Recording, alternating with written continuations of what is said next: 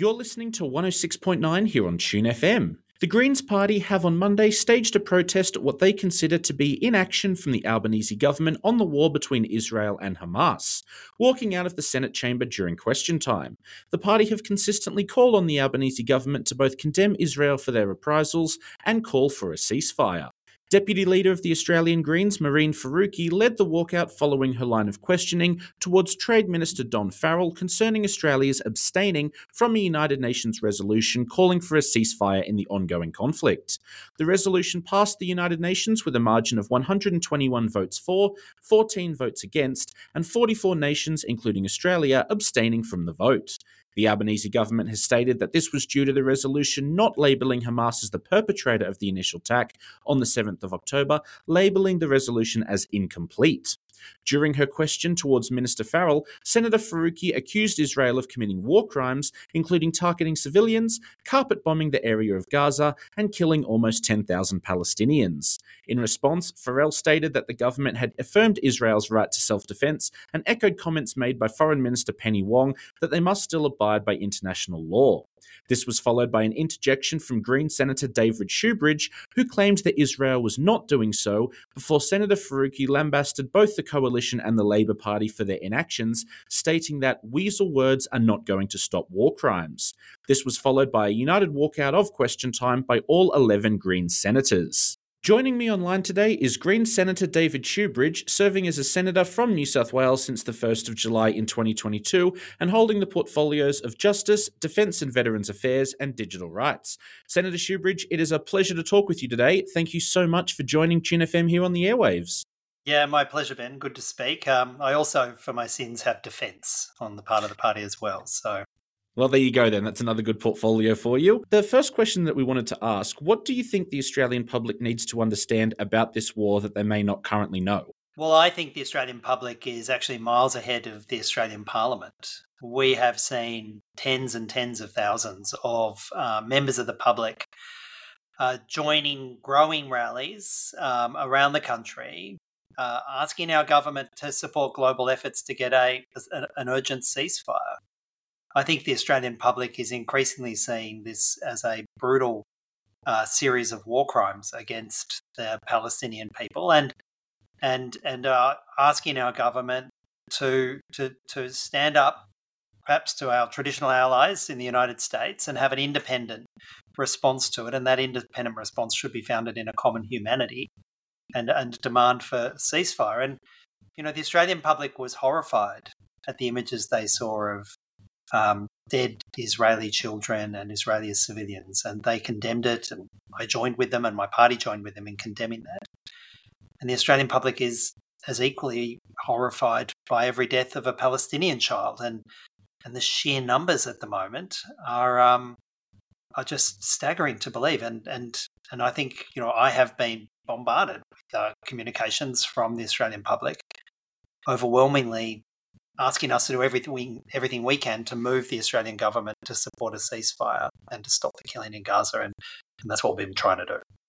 You mentioned images from the war. Unlike previous conflicts where, we've only really been made aware of what's going on by, say, newspapers or TV reports, if we go back, early 2000s, with this current conflict going on in this day and age, we've been seeing real-time footage and hearing accounts from people within Israel and Gaza through the power of social media, for better and for worse, as some of the images that have come through have been utterly horrific. Do you think this has an impact on how governments react and the level of, shock that the Australian public or any public feel? It's unquestionably had an impact on the level of shock that the Australian public have seen. And I have to say, particularly for the Palestinian diaspora here, for the broader Arab diaspora here, this constant vision of their communities and their families and their loved ones facing such appalling brutality, and as well for the Israeli community, having the Jewish community here, having seen the violence as well. I mean, it's the visual reality of it, the nearness of it that gives. I think raises the emotional responses that people have to the violence. But but tragically, it doesn't seem to be moving the Albanese government. Despite the images we see of now, some 10,000 Palestinian civilians killed, 4,000 Palestinian children being killed, and some of those images have been so shocking and so heartbreaking. But those images don't seem to have moved the Australian government. But I think it has had a real impact on the Australian public. I think the Australian public are sickened by what they see, and they want the war to end, and they want the bombing to end, and they want people just like themselves to be sure that their kids are going to wake up alive the next day. That's a very powerful comment there. Let's talk about the protests and the walkout for just a second here. How do protests of this nature work? So, for example, will this protest only last for the sitting day that we saw, or will the Greens Party be absent from further Senate sessions going forward? Well, that was a walkout from Question Time, and from that session in Question Time, and it reflected our disgust at the Albanese government's refusal to call for a ceasefire. Sitting there and hearing the dissembling and the talking points and the repetition that somehow this grotesque violence against the people of Gaza is an act of self-defense by Israel, and hearing that repeated by the minister was quite revolting, I'll be frank, and I thought quite shocking to hear that come from a minister of the Australian government. And so we took the collective action to walk out.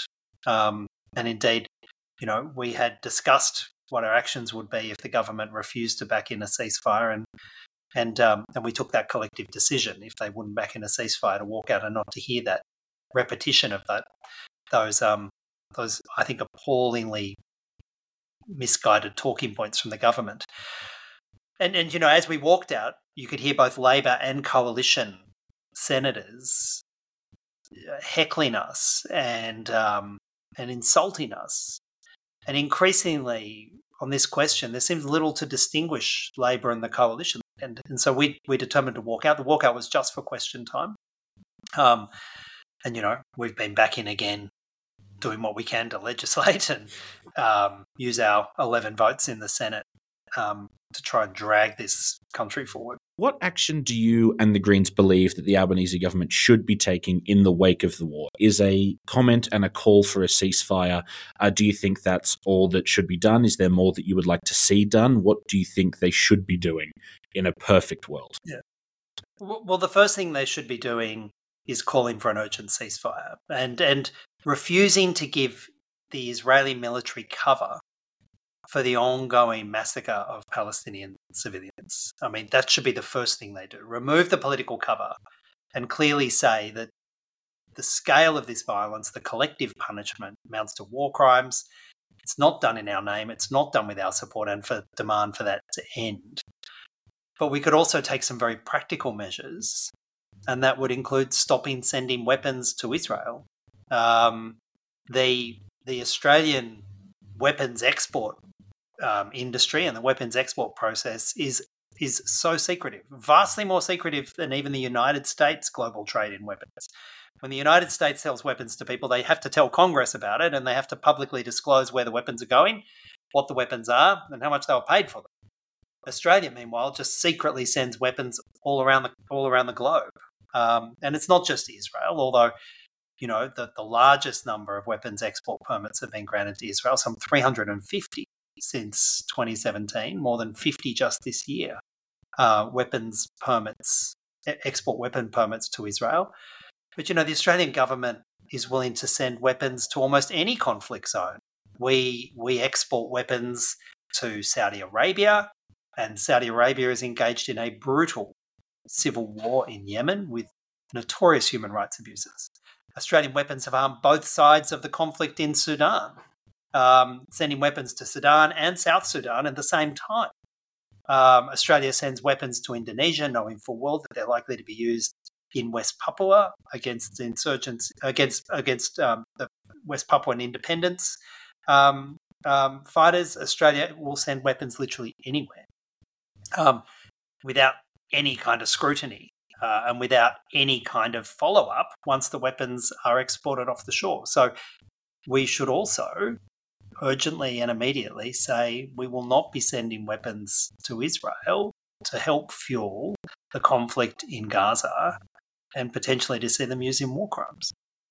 Is that something that you would like to see change? The level, disregarding whether or not Australia should be sending, this many weapons overseas. That's a topic that could be gone into in depth. Is it, at the very least, would you like to see an increase in transparency when it comes to weapon sharing agreements with countries overseas?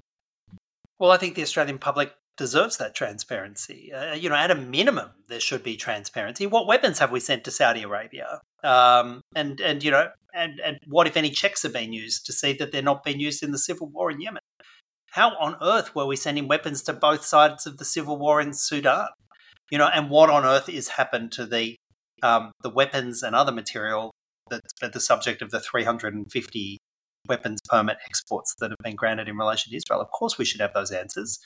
And it's not just myself and the Greens who believe this. 3 Palestinian human rights organisations have commenced urgent federal court action seeking transparency about Australia's weapons exports to Israel. And that those proceedings commenced just on Monday of this week. It's astounding that there is more scrutiny and more transparency about military exports out of the United States than there is out of Australia. And in fact, your viewers might be surprised to know that in my role as a defence spokesperson, often I find out about the size and the scale and the cost of Australians' weapons purchases, not from the Australian government or from the Australian Defence Force, but from disclosures that are lodged in the US Congress. Vastly more detail is given to the US Congress about Australia's weapons imports than the ADF or the Albanese government gives to the Australian public. Now, that is interesting in and of itself, that a Minister for Defence is learning more about Australia's weapons dealings from a different country. That is quite astounding. And just on going back to the level of disgust that the Greens Party and members such as yourself felt towards members of the Coalition and Labor, I know that Deputy Leader Marine Faruqi definitely did not mince her words preceding the walkout on Monday. The Greens Party currently shares the balance of power in the Senate. For our listeners that may be slightly unaware of how that works, basically, any Labor bills that are put forward that are opposed by the Coalition require the support of the Greens Party to pass, in addition to a few additional senators. Will this protest and the response from the Labor government impact the willingness of the Greens to work with Labor to support bills going forward? Well, I unquestionably, it is straining the personal relationships that we have. Watching our colleagues from Labor continue to sort of back in this violence from the Israeli military, it's unquestionably straining personal relationships. How could it not strain those personal relationships?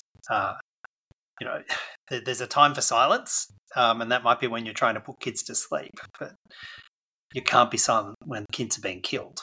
And, so I think on a personal level, it does cause strain.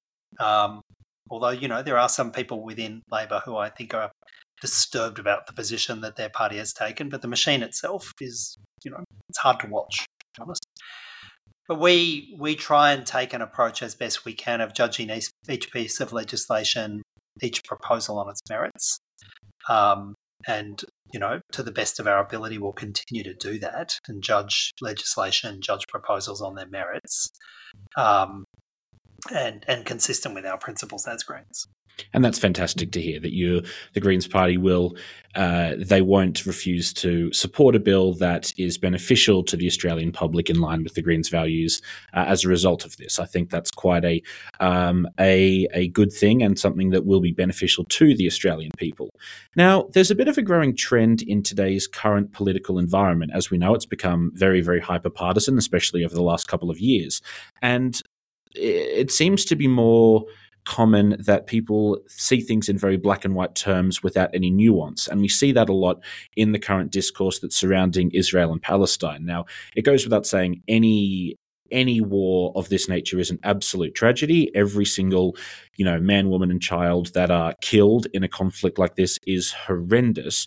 Do you think this hyper-partisan environment is adding to the difficulty and complexity of discussing this conflict? I'm quite sure that the nature of current politics is to hunt for division. You could probably hark back through history and find repeated episodes of similar hyperpartisanship in politics. But at the moment, the partisanship is, yes, as against the Greens, but it's really literally, you've got these two war parties, the Labor Party and the Coalition, literally united, and the bulk of them sitting there backing in ongoing war and refusing to call a ceasefire and putting their partisanship to one side. They're sort of often petty bickering to one side to unify against the Greens, who have the temerity to ask for peace and a ceasefire. So I think there is an element of that in the discussion. I thought actually, I'm very much a civil libertarian. I have very real concerns about often the role that some of our security agencies like ASIO in particular play. But in budget estimates just 2 short weeks ago, I thought actually a contribution from ASIO in response to some questions I asked them was really, really valuable. I was asking them about what role politicians should play in order to not further division in our community in the face of this terrible conflict, what role we should play working with our communities to try and keep multicultural Australia on track and as united as we can. And their very clear advice was that you need to make sure every community knows they matter. When the Jewish community are seeing deaths in Israel and Israeli citizens, you need to respond with empathy and condemn the violence and have a common humanity there. And equally, the government needs to do the same when it's Palestinian kids and Palestinian women and Palestinian civilians. And the Palestinian community are not feeling that right now. They're feeling very much like they've been abandoned by their government. And that is actually not only deeply hurtful towards the Palestinian community, it's hurtful of our multicultural project, which every community should feel the right to be supported by their government.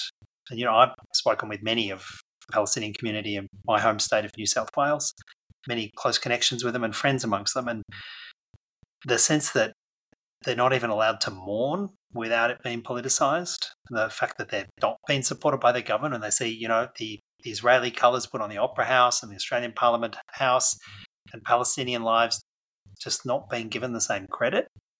I wish more people would reflect upon that statement made by ASIO and make that part of their response to this terrible tragedy.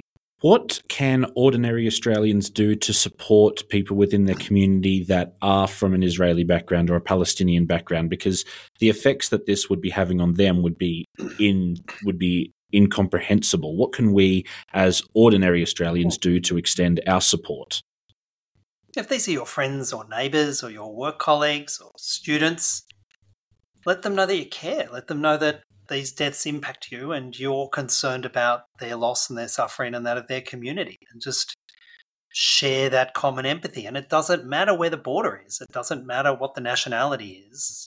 Just kind of share that common humanity. And I think that would be a pretty powerful starting point. And I would also suggest that they might want to reach out to their politicians and ask if they are supporting a ceasefire, maybe back them in. And if they're not, ask why the bloody hell not. And I would just like to take this moment to remind any of our listeners, especially UNE students, if you are struggling with the mental toll of what's going on, please don't hesitate to reach out. We have a counselling service that you can phone 6773 2897, or you can reach out to your support network or the New South Wales Mental Health Line on 1800 011 511 if you need to. Please do not be afraid to reach out. There is always help available. Senator Shoebridge, what do you think is the best way forward? Now, we know obviously the best possible outcome would be a ceasefire and an end to the war. In the immediate coming days, what does need to be done from a humanitarian perspective? We've seen a lot of, we've seen an immense shortage of food, water, and medicine to residents of Gaza. What needs to happen, and how can we make it happen as a country? Well, I mean, there's such a pressing need for food and medicine and fuel, clean water to be delivered to Gaza. The hospitals are shutting down now. The humidity cribs are losing their power. People are being operated on without anaesthetics. The hospitals themselves are being blown up. 1 million plus people in Gaza don't have a home and are sheltering in tents and emergency shelters. Unless they're approved by the Israeli military, aid convoys will be bombed and targeted. It's hard to imagine. And literally, we can't get aid in. The international community can't get aid in until the bombing stops. And the plan from here starts with just one thing. It starts with a ceasefire, not a humanitarian pause, which is what we've heard from the Albanese government and from the Biden administration. Humanitarian pause means you stop for a bit, let a bit of food and water in, and then you start the killing again. That's what a humanitarian pause means, and that's what we've heard our Foreign Minister Penny Wong repeatedly say. And that's just a degree of savagery in that concept that I can't comprehend. We need a ceasefire, the urgent delivery of mass aid into Gaza, the opening up of the crossings, the Rafah crossings, and hopefully some crossings from Israel to allow a massive surge of aid. And then we need the international community to radically engage on this and not to leave it as a conflict between the Israeli state and the Palestinian people, which is such a one-sided situation where, the disempowered, occupied Palestinian people are not going to be able to fairly bargain with the state of Israel. The international community needs to actively join and place international pressure on Israel and, on the Palestinian people. But, the state here that's resisting this and causing the violence at the moment is Israel, for a just peace, an end to the occupation, a just peace, and a permanent way forward. But it all starts with that ceasefire. Do you think the United Nations could play a role in helping this come about? Well, I mean, it's the United Nations relief agencies that are on the ground in Gaza now, and the courage of some of those United Nations workers to continue to deliver aid, to continue to deliver support to the Gazan people and the Palestinian people in the face of this bombardment is like something we should all acknowledge. There's been a record number of UN workers killed by the Israeli bombardment and by the Israeli invasion, and yet they continue to turn up for work and they continue to provide that support. UNRWA, the UN relief agency that's been working in Gaza and in the refugee camps, the Palestinian refugee camps in the region now for decades and decades, they have a degree of heroism in the work that they're doing that I think we should acknowledge. Australia should fund UNRWA, and they're not. They're record low funding for UNRWA. They should be funding UNRWA, and they should be funding that humanitarian work. Finally, Senator Shoebridge, the last question that I wanted to ask you today, if there are any Australian citizens currently living in Israel or surrounding countries, what should they do? Would the best course of action be to leave? Well, I mean, I think they should take the security advice from DFAT, the Department of Foreign Affairs and Trade. They've offered advice about the risk of escalation of violence in Lebanon.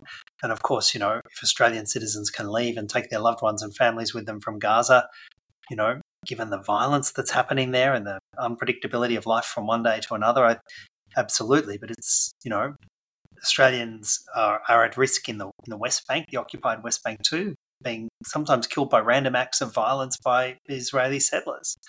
But, I think when you talk to the Palestinian community here too, they say, we're not going to have everybody abandon their land and their country. For that to be the solution, for every Palestinian to be removed from Gaza and every Palestinian to be removed from the West Bank, that is not a solution to the violence, and it's not a solution to the conflict. But of course, every family will be making those hard decisions about how to protect themselves and their loved ones, and and it's just such an impossible situation for many of them. And it goes without saying that all of us here at Tune FM, our hearts absolutely go out to everyone that is impacted in this nature. It is a absolutely monstrous situation, and our thoughts are very much with you. Senator Shoebridge, thank you so much for taking the time to chat with us today. A pleasure, Ben. Good speaking. You're listening to 106.9 Tune FM, UNE's student-powered radio.